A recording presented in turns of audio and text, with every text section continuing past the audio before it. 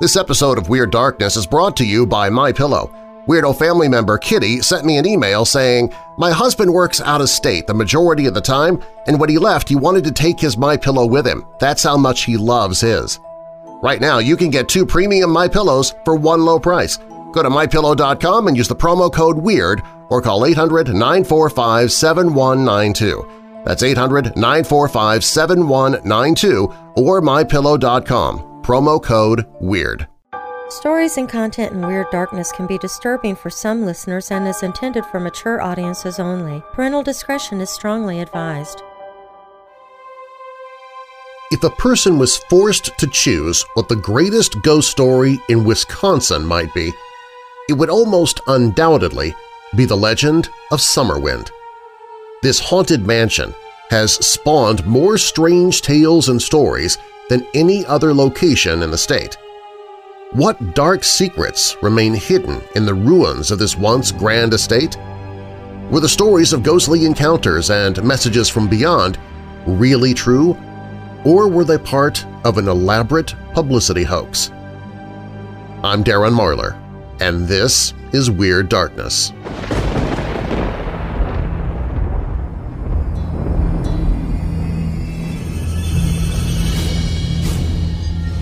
Welcome, Weirdos!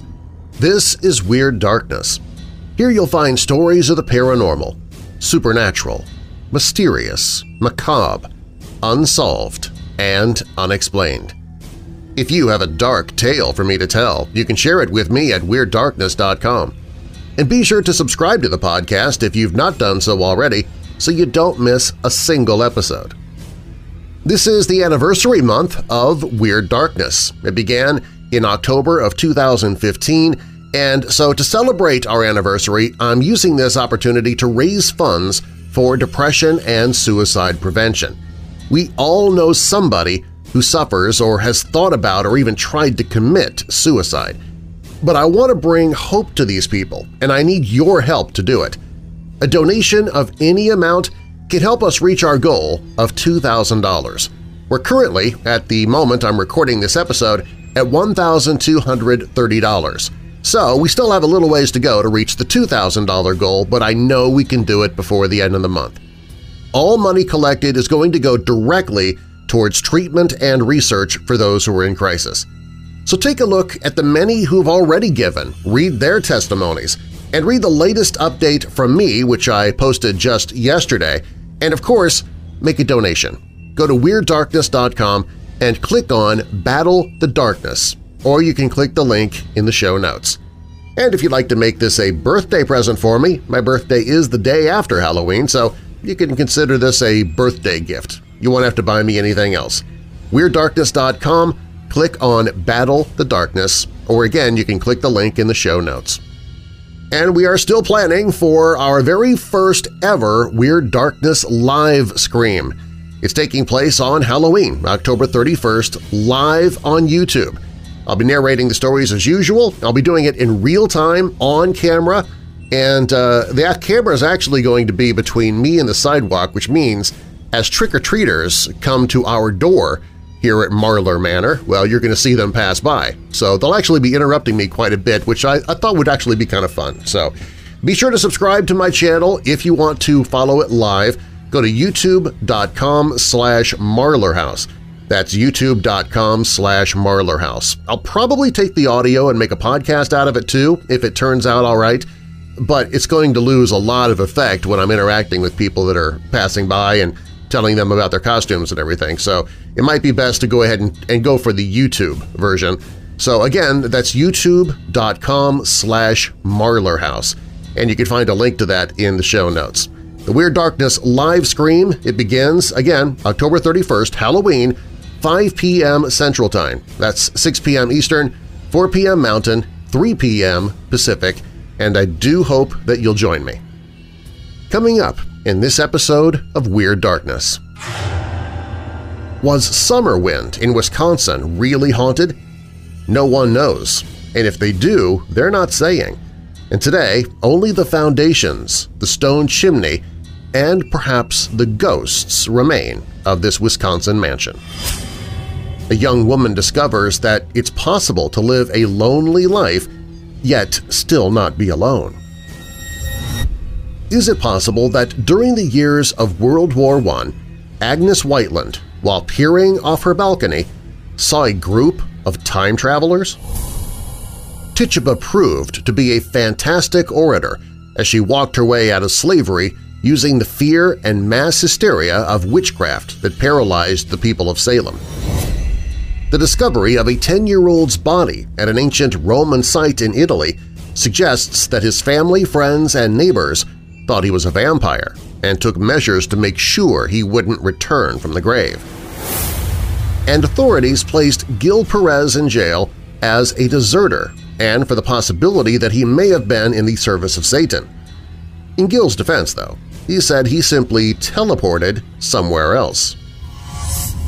Now, bolt your doors, lock your windows, turn off your lights, and come with me into the weird darkness.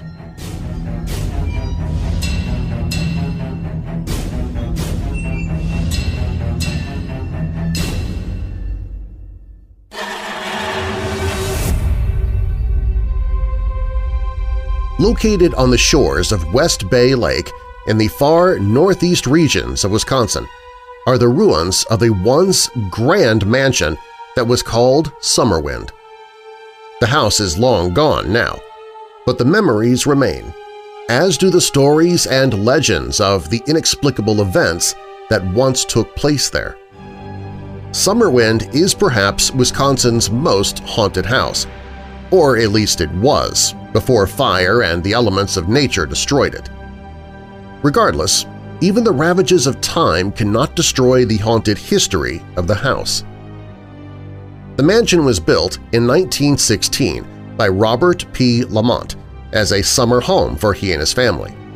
Nestled on the shores of the lake, the house caught the cool breezes of northern Wisconsin and provided a comfortable place for Lamont to escape the pressures of everyday life in Washington, D.C., as he would later go on to serve as the Secretary of Commerce under President Herbert Hoover. But life was not always sublime at SUMMERWIND during the years of the Lamont family. For those who claim that the ghost stories of the house were created in later years, they forget the original tale of Robert Lamont's encounter with a spirit. Legends of the house say that Lamont actually fired a pistol at a ghost that he believed was an intruder. The bullet holes in the basement door from the kitchen remained for years. Upon the death of Robert Lamont, the house was sold. And sold again. It seemed that nothing out of the ordinary really happened there, save for Lamont's one encounter with that phantom intruder.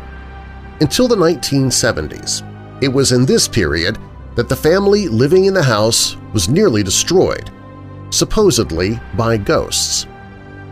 Arnold Henshaw, his wife Ginger, and their 6 children moved into SUMMERWIND in the early part of the 1970s.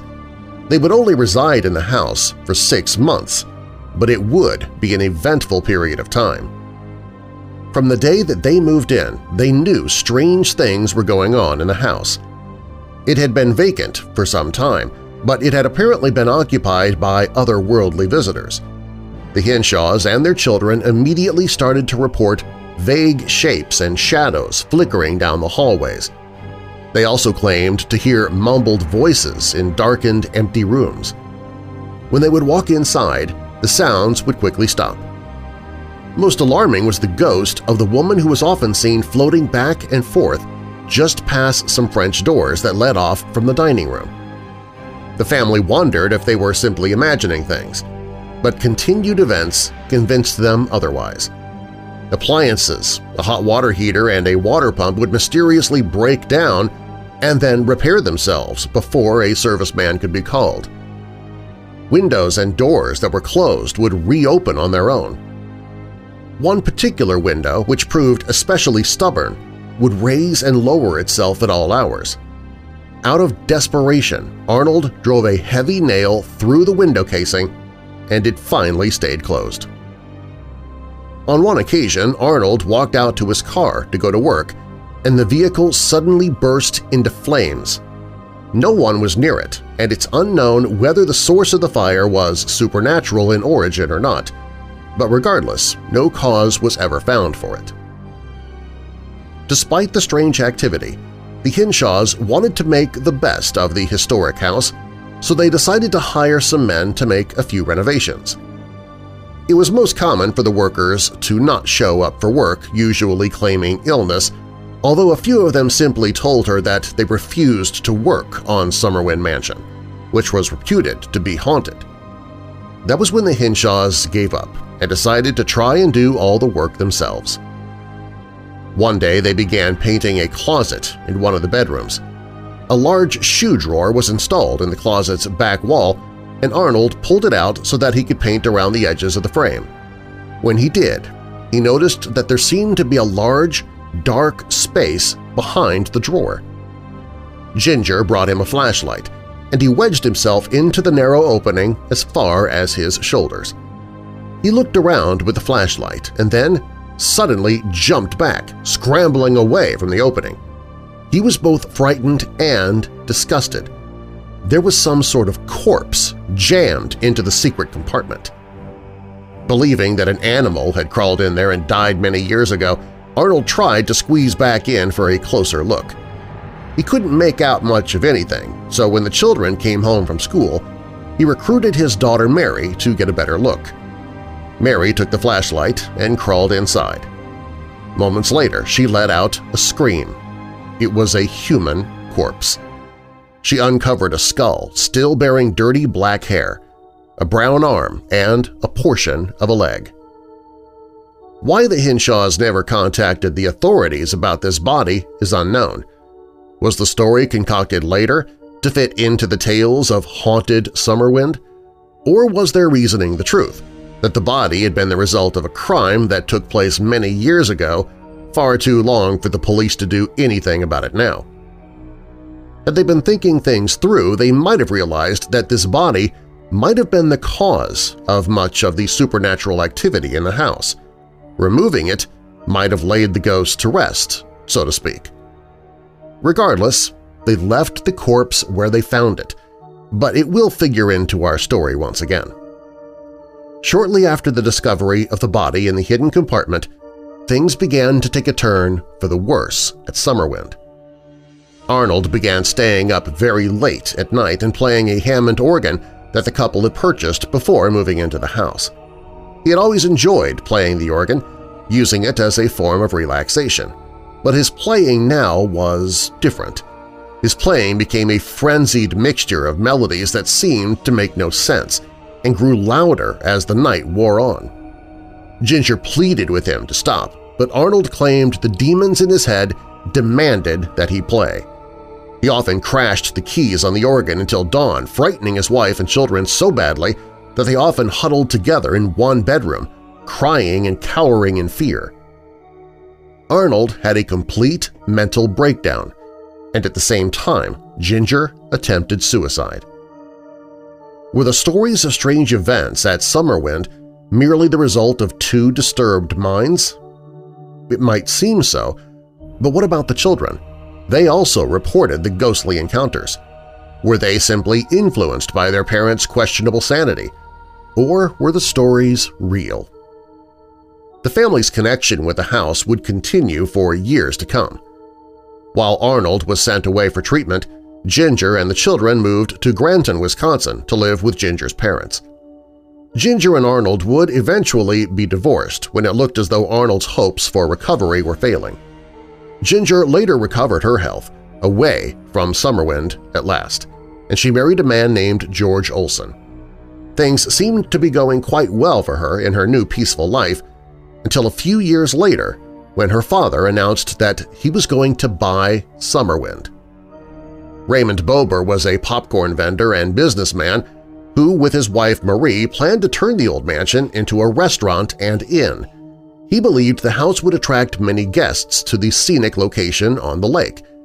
They had no idea what had happened to their daughter in the house. Ginger was horrified at her parents' decision.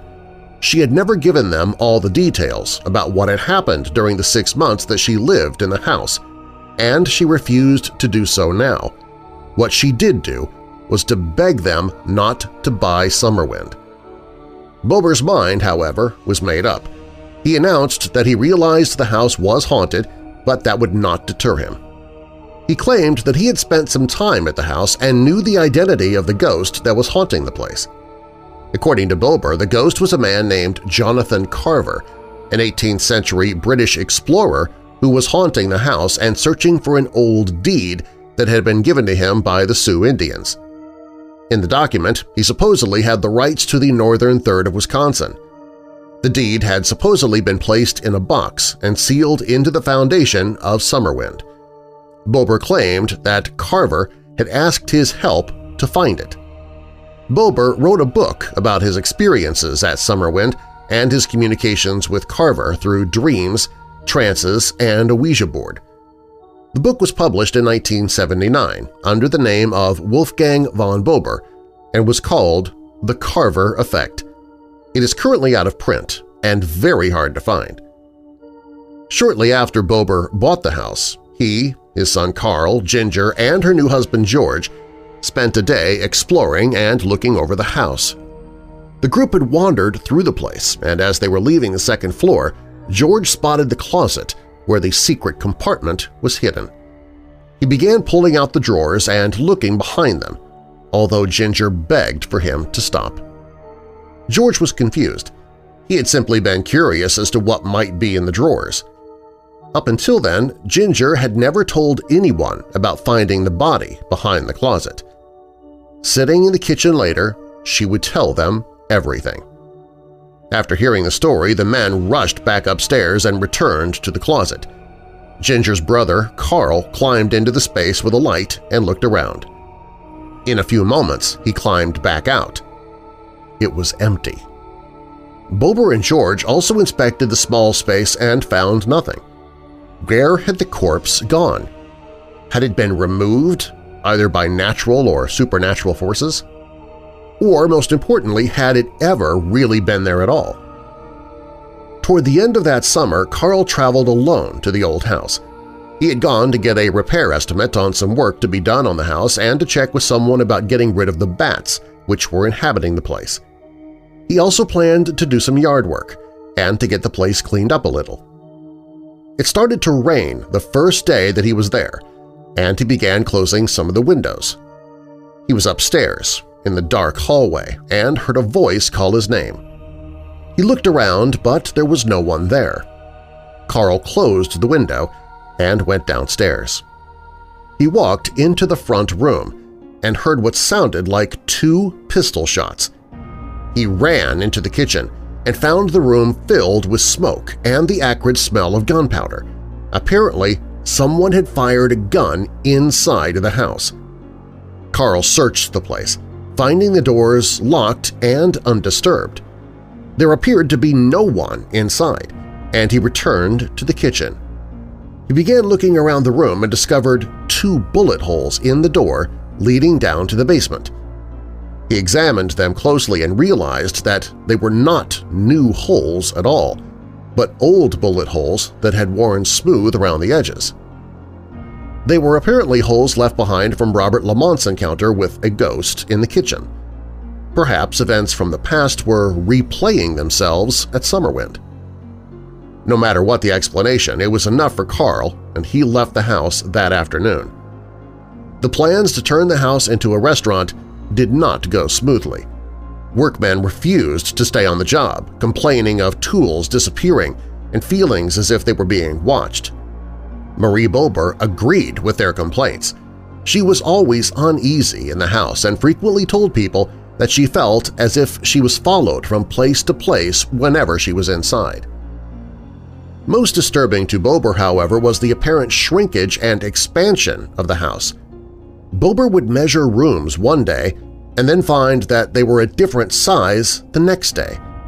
Usually, his measurements were larger than those given in the blueprints of the house, sometimes greatly larger. At one point, Bober estimated that he could seat 150 people in his restaurant, but after laying out his plans on the blueprints of SUMMERWIND, he realized he could only seat half that many. Photographs that were taken of the house using the same camera and taken only seconds apart also displayed the variations of space. The living room was said to show the greatest enlargement. Bober compared his photos of the living room with those that Ginger had taken when she and Arnold moved in. Ginger's photos showed curtains on the windows that she took with her when she moved out. The curtains were physically absent in the room that Bober photographed, but somehow they appeared in his photos. Like the incident involving Carl and the pistol shots, could Summerwind be a place where time inexplicably repeats itself? Perhaps the place wasn't haunted at all, but instead was a mysterious site where time was distorted in ways that we cannot understand. Perhaps the shadows and figures that were seen could have been people or images from the past, or even the future, and perhaps the sound of someone calling Carl's name would happen in reality several months later. We will never know for sure now, but the idea is something worth considering. Eventually, the project was abandoned, and Bober would never see the dream of his restaurant and inn. Strangely, though, despite his claims that he was an earthly companion of the ghostly Jonathan Carver, the Bobers never spent the night inside of the house. They chose instead to sleep in an RV that they had parked on the grounds. Also strange was the fact that Carver, if the ghost existed, chose to manifest himself in such malevolent ways, especially if he was looking for help in finding his deed. Bober's explanation for this was that Carver resented anyone living in the house or trying to renovate the place, at least until the deed was found. Bober spent many days searching the basement for where the deed might be hidden, chipping the foundation and peering into dark holes and crevices. To this day, the mysterious deed has never been found. In the years that followed Bober's abandonment of Summerwind, a number of skeptics came forward to poke holes in some of Bober's claims. Many of their counterclaims, however, have been nearly as easy to discredit as some of Bober's original ones. Obviously, we're never going to know for sure if Summerwind was really haunted. The house is gone now, and we are left with only the claims, reports, and witness accounts of Bober and his family. We can examine the claims of the family and the skeptics and try to make sense of it all. In 1983, a freelance writer named Will Pooley set out to gather the facts behind the story and discredit it.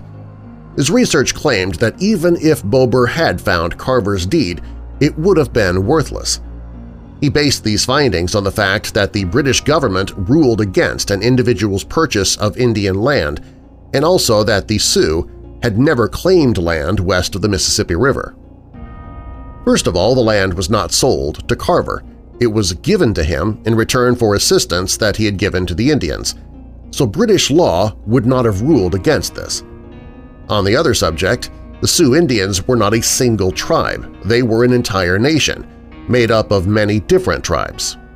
It's possible and very likely that one tribe that belonged to the Sioux Nation could have lived in Wisconsin. The white settlers pushed the Indians further and further west, and as this particular tribe abandoned their lands, they could have deeded them to Carver. Pooley also argued that the deed to the property had been located in the old land office in Wausau, Wisconsin in the 1930s, and that it's unlikely that Carver even journeyed as far north as West Bay Lake. But would he have had to have traveled to northern Wisconsin to hold a deed to the land? And why would there not have been another deed filed for that piece of land? Someone could have claimed it many years later, not even realizing that Carver already held the title to it. He also argued that the deed could have never been placed in the foundation of the house anyway. Summerwind had been built more than 130 years after Carver died. To this, it can only be argued that many events of the supernatural world go unexplained. One man that Pooley did talk to, however, was Herb Dickman of Land O'Lakes, Wisconsin. He had helped pour the foundation for the house in 1916 and recalled that nothing had been placed in the foundation, a box containing a deed or anything else. So who really knows? Apparently, Bober was not always the most credible person either. Residents who lived close to Summerwind said that Bober spent less than 2 summers at the estate. After abandoning plans for the restaurant, he tried to get a permit to operate a concession stand near the house, but local ordinances prohibited this. Perhaps he was planning the idea of tours of the haunted house, an idea that would come along a little later. There was even some uncertainty as to whether or not Bober even owned SUMMERWIND. One area resident told Pooley that Bober had tried to buy the house on a contract for deed, but the deal had fallen through. The house had been abandoned and no one laid claim to it, save for the bank, and they never realized what Bober was up to out there. This story has never been verified, however, and it cannot be proven that Bober did not own the place. So how much of the story that Bober wrote about in his book is true? Was the house really haunted? Or was the story of the haunting merely a part of a scheme by Raymond Bober to draw crowds to a haunted restaurant? Those who live near the house claim that the idea that it is haunted is all come from the fact that the mansion was abandoned and from Bober's wild claims. But what else would they say? These neighbors have often made it very clear that they resent the strangers who come to the property, tramping over their lawns and knocking on doors. They said that the chartered buses that once came and dumped would-be ghost hunters onto the grounds of SUMMERWIND were also unwelcome. These are the last people to ask for an objective opinion on whether this house is actually haunted. So there remains the mystery. Was SUMMERWIND really haunted? No one knows, and if they do, they're not saying. The house was completely abandoned in the early 1980s and fell deeper and deeper into ruin. Bats had already taken up residence years before, and the house became a virtual shell, resting there in a grove of pines. The windows were shattered and the doors hung open, inviting nature's destructive force inside. In 1986, the house was purchased by 3 investors who apparently thought that they could make a go of the place again. But it was not to be. Forces greater than man had other ideas. SUMMERWIND was struck by lightning during a terrible storm in June of 1988 and burned to the ground. Today, only the foundations, the stone chimneys, and perhaps the ghosts remain.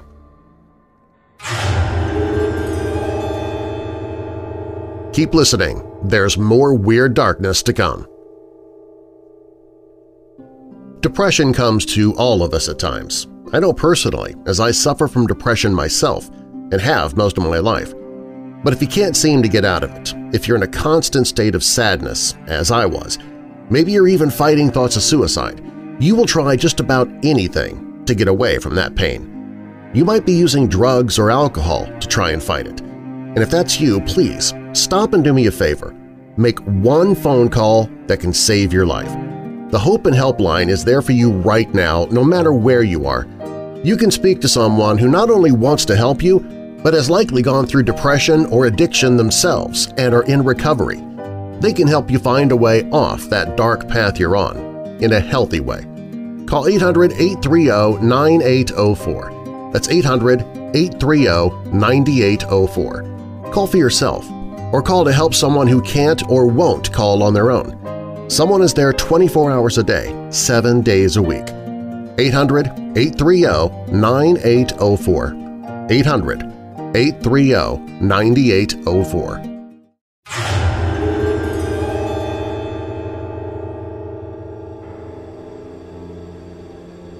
I have had some strange, inexplicable things happen to me over the years. I've been living in a lovely, quiet house for nearly 3 years now, except for a couple of odd occurrences. The first involves the bathroom light switch, which is a cord pull one. Not long after I moved in, I had to replace the cord because my ex had got it grubby with engine oil. I bought one with a chunky silver end on it, so it was big enough for my ex to grab hold of without touching the cord with his mucky hands. The switch is right next to the glass shower screen, and after someone had pulled it, it could swing and hit the screen with a distinctive tap sound. In recent weeks, both myself and my son have heard the tap of the light switch hitting the shower screen on more than one occasion. We live here on our own, and so we both know that there was nobody in the bathroom at the time. No windows were open to cause drafts at the time either. Then, one morning last week, I got up and went to the bathroom and found the end of the light switch in pieces on the floor. I was the last one to use the bathroom the night before, and I know it wasn't broken then. The tap sound hasn't happened since, which lessens the likelihood of the sound we heard before being from something else. The second odd thing that happened was that I had a couple of CDs on the dressing table at the foot of my bed. It was a Saturday morning and I'd been awake for about 30 minutes and was enjoying a lie-in when I heard a tap on the CD case. I was on my own in my room and nowhere near it. I got up and gently lifted the top CD about a centimeter from the bottom one and let it drop. It sounded exactly the same. I can't explain either of these things rationally, which, as I have gotten older, I always like to do. It has left me wondering whether I have the spirit of a child following me from house to house. Although some of the things that have happened in the past have scared me, they don't appear to be negative. Or am I just reading way too much into this?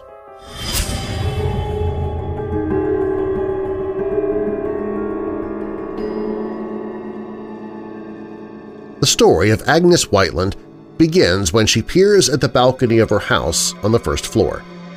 A few meters in the air is a round platform with a thickness of 30 centimeters and a diameter of 3.5 meters.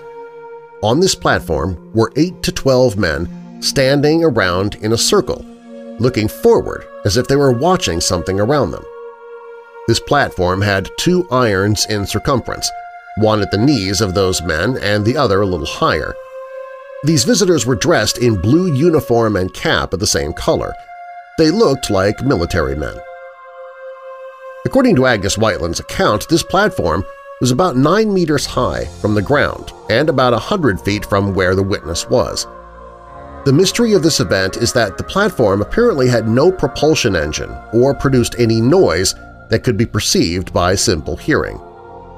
Neither were any cables or ropes visible on which the platform that held these quiet travelers could be laid. They remained in this place for a few minutes and disappeared in the same direction from which they came. As for the uniform they wore, it seemed much more modern than the usual military uniform of the day. It could be said that their presence did not fit in the place or the time. The information received on this unusual fact has been investigated by several experts. The results did not find any valid explanation about what happened or this form of transport used by the visitors. Among all known facts seems to be an isolated fact.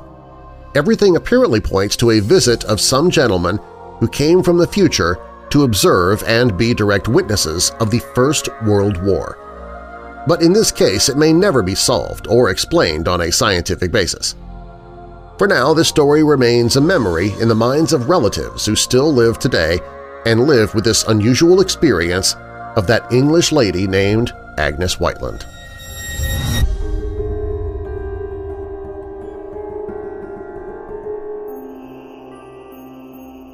Tituba arrived in Boston in 1680 to start her new life, though it was not much of one. She was a slave owned by Samuel Paris, a wealthy business owner who inherited a sugar plantation in Barbados. Tituba's origins are unclear and relatively common for her time, and scholars believe that she may have been from the Arawak tribe of Venezuela before she was either sold or born into slavery. Indeed, without the Salem witch trials, history would have never known about Tituba at all. Her highly imaginative and coherent testimony in court, in which she details her brush with the devil, would organize and set the tone for the witch hunts to come. She would deliver the longest testimony in the Salem witch trials, inciting a hunt and ultimately freeing herself from slavery. She was barely in her teens when she came to Massachusetts with 2 other slaves with Samuel Paris. Paris married in Boston and took a position as the minister of Salem Village in 1689, where he moved Tituba and his family. Meanwhile, Tituba and Paris's other slave, John, who was said to be Native American, allegedly married. It was Tituba's job to take care of Paris's 9-year-old daughter Betty, to whom she became particularly close. She also took care of Paris's niece, Abigail Williams, who was 11 years old. In early 1692, several people in the village began to have fits and convulsions. Betty Paris was the first, followed by her cousin Abigail. Symptoms spread and became more pronounced. Some people complained of bites and pinches. Friends of the Paris girls, Ann Putnam and Elizabeth Hubbard, complained of visions and hallucinations. Doctors could not find anything medically wrong with any of these 4 girls, so they suggested a supernatural cause. One of the girls admitted to fortune-telling, so the hunt was on for who bewitched these poor white girls. Tituba was one of the 3 women who were the first to be blamed for the spread of witchcraft in Salem. After all, the slave girl spent most of her time around Betty Paris. She was accused of voodoo and of baking a witch cake to reveal the Paris girls' fatal fortunes and egg yolks. Tituba had prayed with the Paris family, took meals with them, and served them their meals. The 4 girls also accused Sarah Good, a mentally ill woman who was destitute, and Sarah Osborne, an old widow who had frequent disputes with the Paris family. On March 1, 1692, Tituba and the other 2 women appeared before a court. They were to answer the charges of witchcraft. The 2 accused white women flatly denied their charges. But Tituba did not. "The devil came to me and bid me serve him," she confessed. She had an uncanny and thorough report regarding her brush with the devil. Her account was so exhaustive in its oddity and horror that the citizens of Salem believed Tituba. She spun a sordid and detailed account about how a tall, white-haired man in a dark coat ordered her to hurt the children. If she did not, he threatened, then she would die. She then implicated his devious animal minions, a huge black dog, a hog, a black cat, a red cat, a yellow bird, and even an unknown hairy creature who all walked on 2 legs. She went so far as to include her fellow suspects. As soon as she did this, the people of Salem wanted to root out the evil in Salem. They wanted more names beyond these 2 women. Justice John Hathorne, therefore, asked Tituba if she had seen the Devil's Book filled with the names of those he willed to do his bidding. The devil, Tituba said, wouldn't let her see the book yet. "No, he no let me see, but he tell me I should see them the next time." She claimed not to know who else was under the spell of witchcraft. However, there were some in Boston and some here in this town, but he would not tell me who they were. Tituba was choosy where she gave detail, but with reason. She took no issue with describing the devil, but was hesitant and vague to name others, real suspects. In moments like this, Tituba feigned blindness. Her withholding made her an even more valuable source of information to the terrified people of Salem. They needed her to point fingers, give explanations, and save their town. When the Salem witch hunt began, 3 women stood accused – the 2 white Sarahs and Tituba.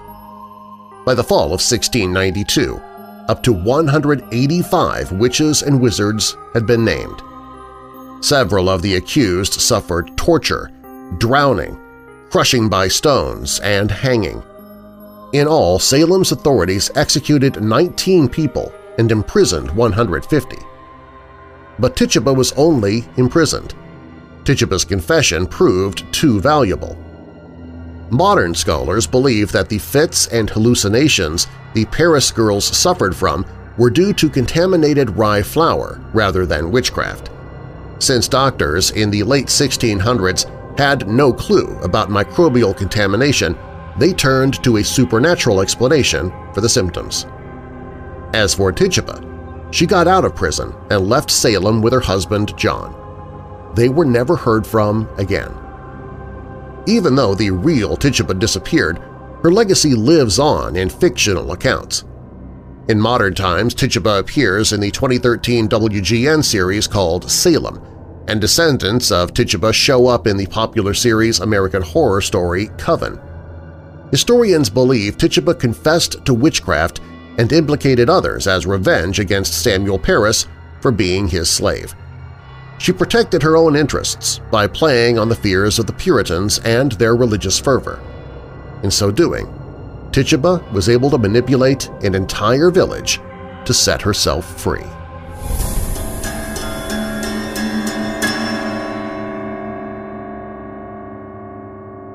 The discovery of a 10-year-old's body at an ancient Roman site in Italy suggests measures were taken to prevent the child, possibly infected with malaria, from rising from the dead and spreading disease to the living. The skeletal remains, uncovered by archaeologists from the University of Arizona and Stanford University, along with archaeologists from Italy, included a skull with a rock intentionally inserted into the mouth. Researchers believe the stone may have been placed there as part of a funeral ritual designed to contain disease and the body itself. The discovery of this unusual so-called vampire burial was made over the summer in the Italian region of Umbria, where UA archaeologist David Soren has overseen archaeological excavations since 1987. "I've never seen anything like it," he said. "It's extremely eerie and weird." Locally, they're calling it the Vampire of Lugnano. The discovery was made at the Cemetery of the Babies, which dates to the mid-5th century when a deadly malaria outbreak swept the area, killing many vulnerable babies and small children. The bodies of the young victims were buried at the site of an abandoned Roman villa that was originally constructed at the end of the 1st century BC. Until now, archaeologists believe the cemetery was designated specifically for infants, toddlers, and unborn fetuses. In previous excavations of more than 50 burials, a 3-year-old girl was the oldest child found. The discovery of this 10-year-old, whose age was determined based on dental development but whose sex is unknown, suggests that the cemetery may have been used for older children as well, said bioarchaeologist Jordan Wilson, a UA doctoral student in anthropology who analyzed the skeletal remains in Italy. "There are still sections of the cemetery that we haven't excavated yet, so we don't know if we'll find other older kids," Wilson said.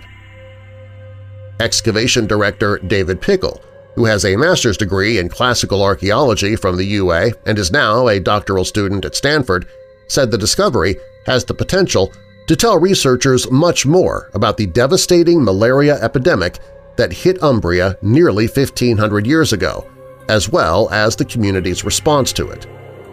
Given the age of this child and its unique deposition, with the stone placed within his or her mouth, it represents at the moment an anomaly within an already abnormal cemetery, Pickle said. This just further highlights how unique the infant, or now rather child, cemetery at Lugano is. In previous excavations at the Cemetery of the Babies, archaeologists found infant and toddler bones alongside items like raven talons, toad bones, bronze cauldrons filled with ash, and the remains of puppies that appear to have been sacrificed, all objects commonly associated with witchcraft and magic. In addition, the body of the 3-year-old girl had stones weighing down her hands and feet, a practice used by different cultures throughout history to keep the deceased in their graves. We know that the Romans were very much concerned with this and would even go to the extent of employing witchcraft to keep the evil, whatever is contaminating the body, from coming out, Soren said. The evil, in the case of the babies and toddlers uncovered in Lugnano, was malaria, according to Soren. DNA testing of several of the excavated bones supported his theory. Although the 10-year-old's remains have not yet undergone DNA testing, the child had an abscessed tooth, a side effect of malaria that suggests he or she may have fallen victim to the disease, according to Wilson. The child was one of the 5 new burials uncovered at the cemetery over this last summer. The body was found lying on its left side in a makeshift tomb created by 2 large roof tiles propped against a wall, a burial typical of Roman Italy.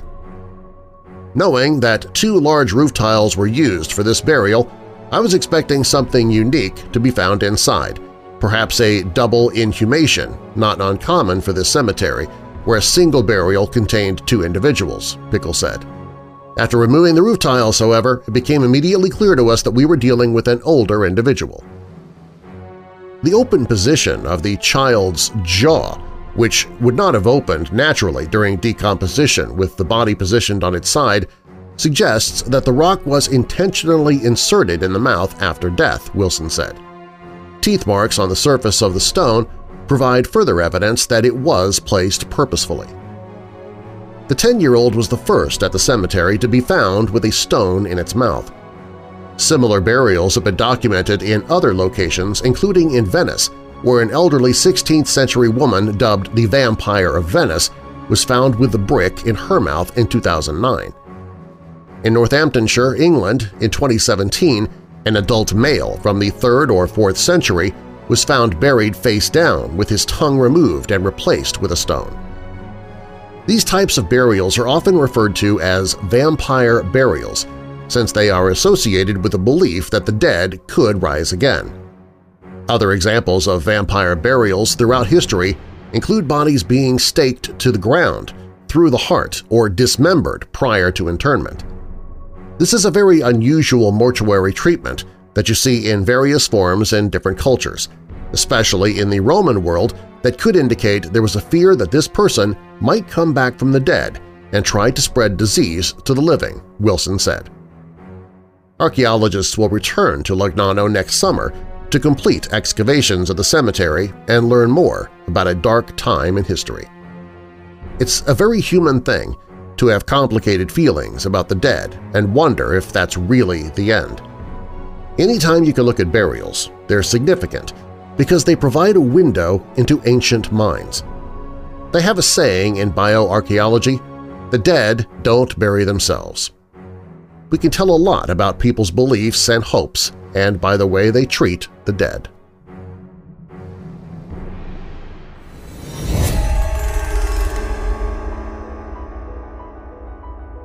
There is a strange story about Gil Perez, who was a 16th century soldier and guard. The accuracy of this strange story has been questioned by some historians because it was not reported until a century after the incident took place. Gil Perez was an ordinary Spanish soldier, a member of the Filipino Guardia Civil, and worked as a guard at the palace of the Governor-General in Manila, Philippines. He did his duty to his government, regardless of any circumstances that arose during his guard duty. Then, something unexpected happened.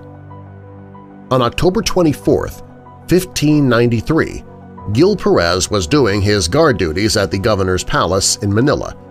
Chinese pirates had assassinated the governor, Gomez Perez das Marinas, the night before, but the guards still guarded the palace and awaited the appointment of a new governor. Gil Perez was tired, so he decided to lean against a wall and rest for a moment. When he opened his eyes, he did not recognize the place where he was, but he continued to do his guard duties until he was approached by someone who started asking him questions and telling him that he was somewhere that it was impossible for him to be. Gil was in Mexico City's Plaza Mayor, more than 9,000 nautical miles from Manila across the Pacific. He explained that moments before he arrived there, His Excellency the Governor of the Philippines, Gomez Perez das Marinas, had been killed by Chinese pirates. Then, after long hours of duty in Manila, he decided to rest for a moment, and a second later he opened his eyes to find himself in an unknown place. But nobody believed him. The authorities placed Perez in jail as a deserter and for the possibility that he may have been in the service of Satan. The most holy tribunal of the Inquisition questioned the soldier, but all he could say in his defense was that he had traveled from Manila to Mexico in some way. After 2 months, a ship arrived from the Philippines bringing news of the governor's death. They said that they knew Gil Perez, though they did not know he was in Mexico City. The last time they had seen him was on October 23rd at the palace. Witnesses confirmed that Gil Perez had indeed been on duty in Manila just before arriving in Mexico. Furthermore, one of the passengers on the ship recognized Perez and swore that he had seen him in the Philippines on October 23rd. The authorities in Mexico decided to release Gil Perez and send him home, and there is no other account of Gil materializing anywhere. It is assumed that he never spontaneously teleported again.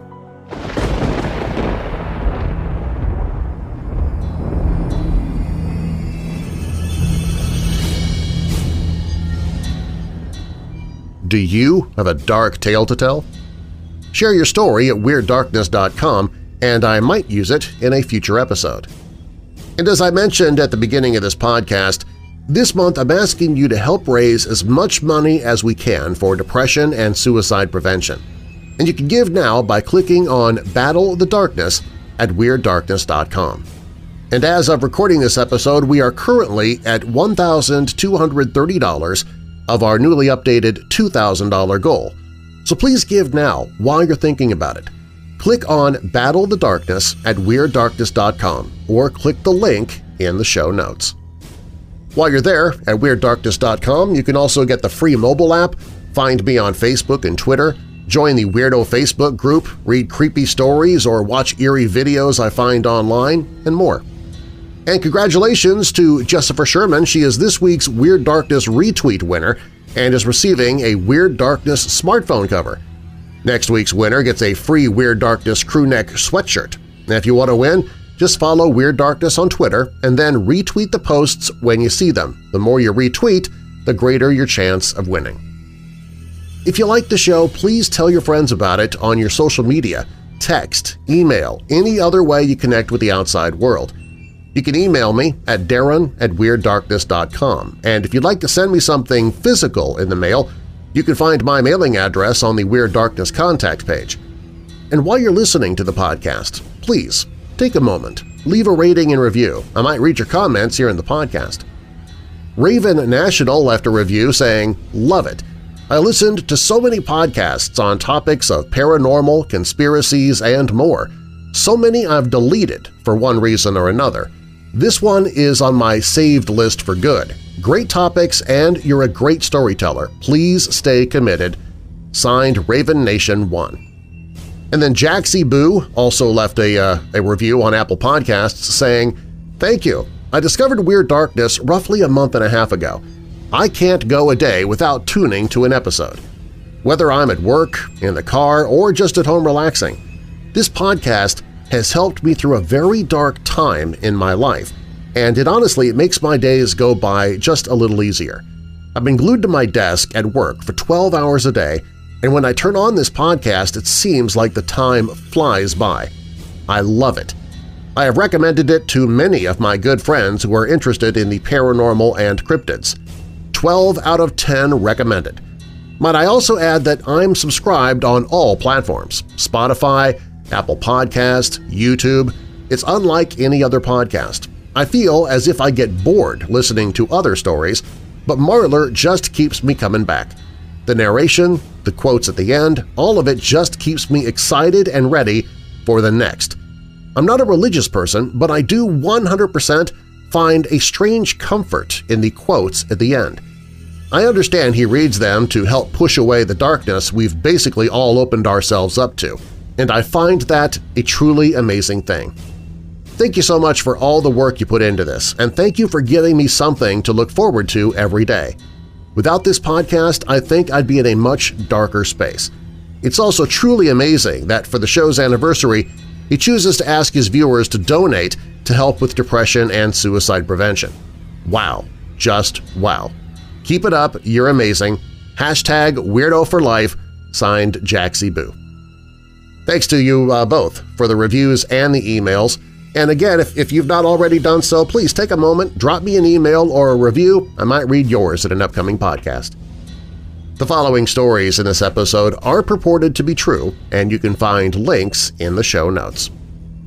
SUMMERWIND, Wisconsin's Most Haunted House was written by Troy Taylor. Followed by a Child was posted at YourGhostStories.com. Agnes and the Time Travelers was posted at Alien UFO Sightings. Tituba and the Salem Witch Trials was written by William DeLong.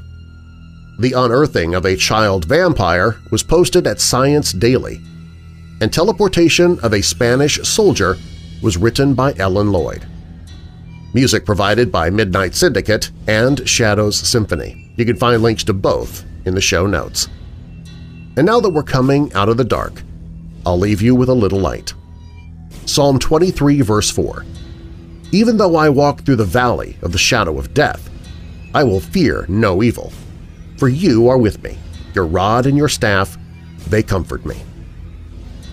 I'm your creator and host, Darren Marlar.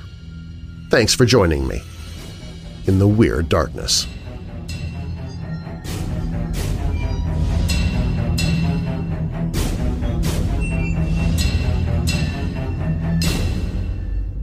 IRS. Those three letters create more fear in some people than any episode of Weird Darkness ever could. The IRS does not give up until you pay. Trust me, I know. A few years ago, Robin and I were having some major financial difficulties and we found ourselves owing over $10,000 to the IRS. We almost lost our house. But back then, they didn't have something that exists today. If you owe back taxes, you can call Tax Solutions now and get some help. For a limited time, the IRS is offering a tax forgiveness program called Fresh Start, and it can help you pay back taxes, avoid tax liens, and get a fresh start. Tax Solutions Now is accredited with the Better Business Bureau and members of the National Association of Tax Professionals. So if you need a fresh start when it comes to your tax burden, call Tax Solutions Now at 800-417-9743. That's 800-417-9743. 800-417-9743. Comcast Business gives you the bandwidth you need to power all your devices. Get started with 200 megabit internet and voice for $99.99 per month. And for a limited time, we'll upgrade your speed to 300 megabits for no additional cost for the first year with a 3-year agreement. Call 1-800-501-6000 today. Comcast Business. Beyond fast. Offers 3120. Restrictions apply. Not available in all areas. New business customers only. Limited Comcast Business Internet. 200 megabits per second and one voice mobility line. Regular rates apply after first 12 months. 3-year agreement required. Early termination fee applies. Equipment taxes and fees extra subject to change. Monthly service charge increases by $10 without paperless billing and autopay.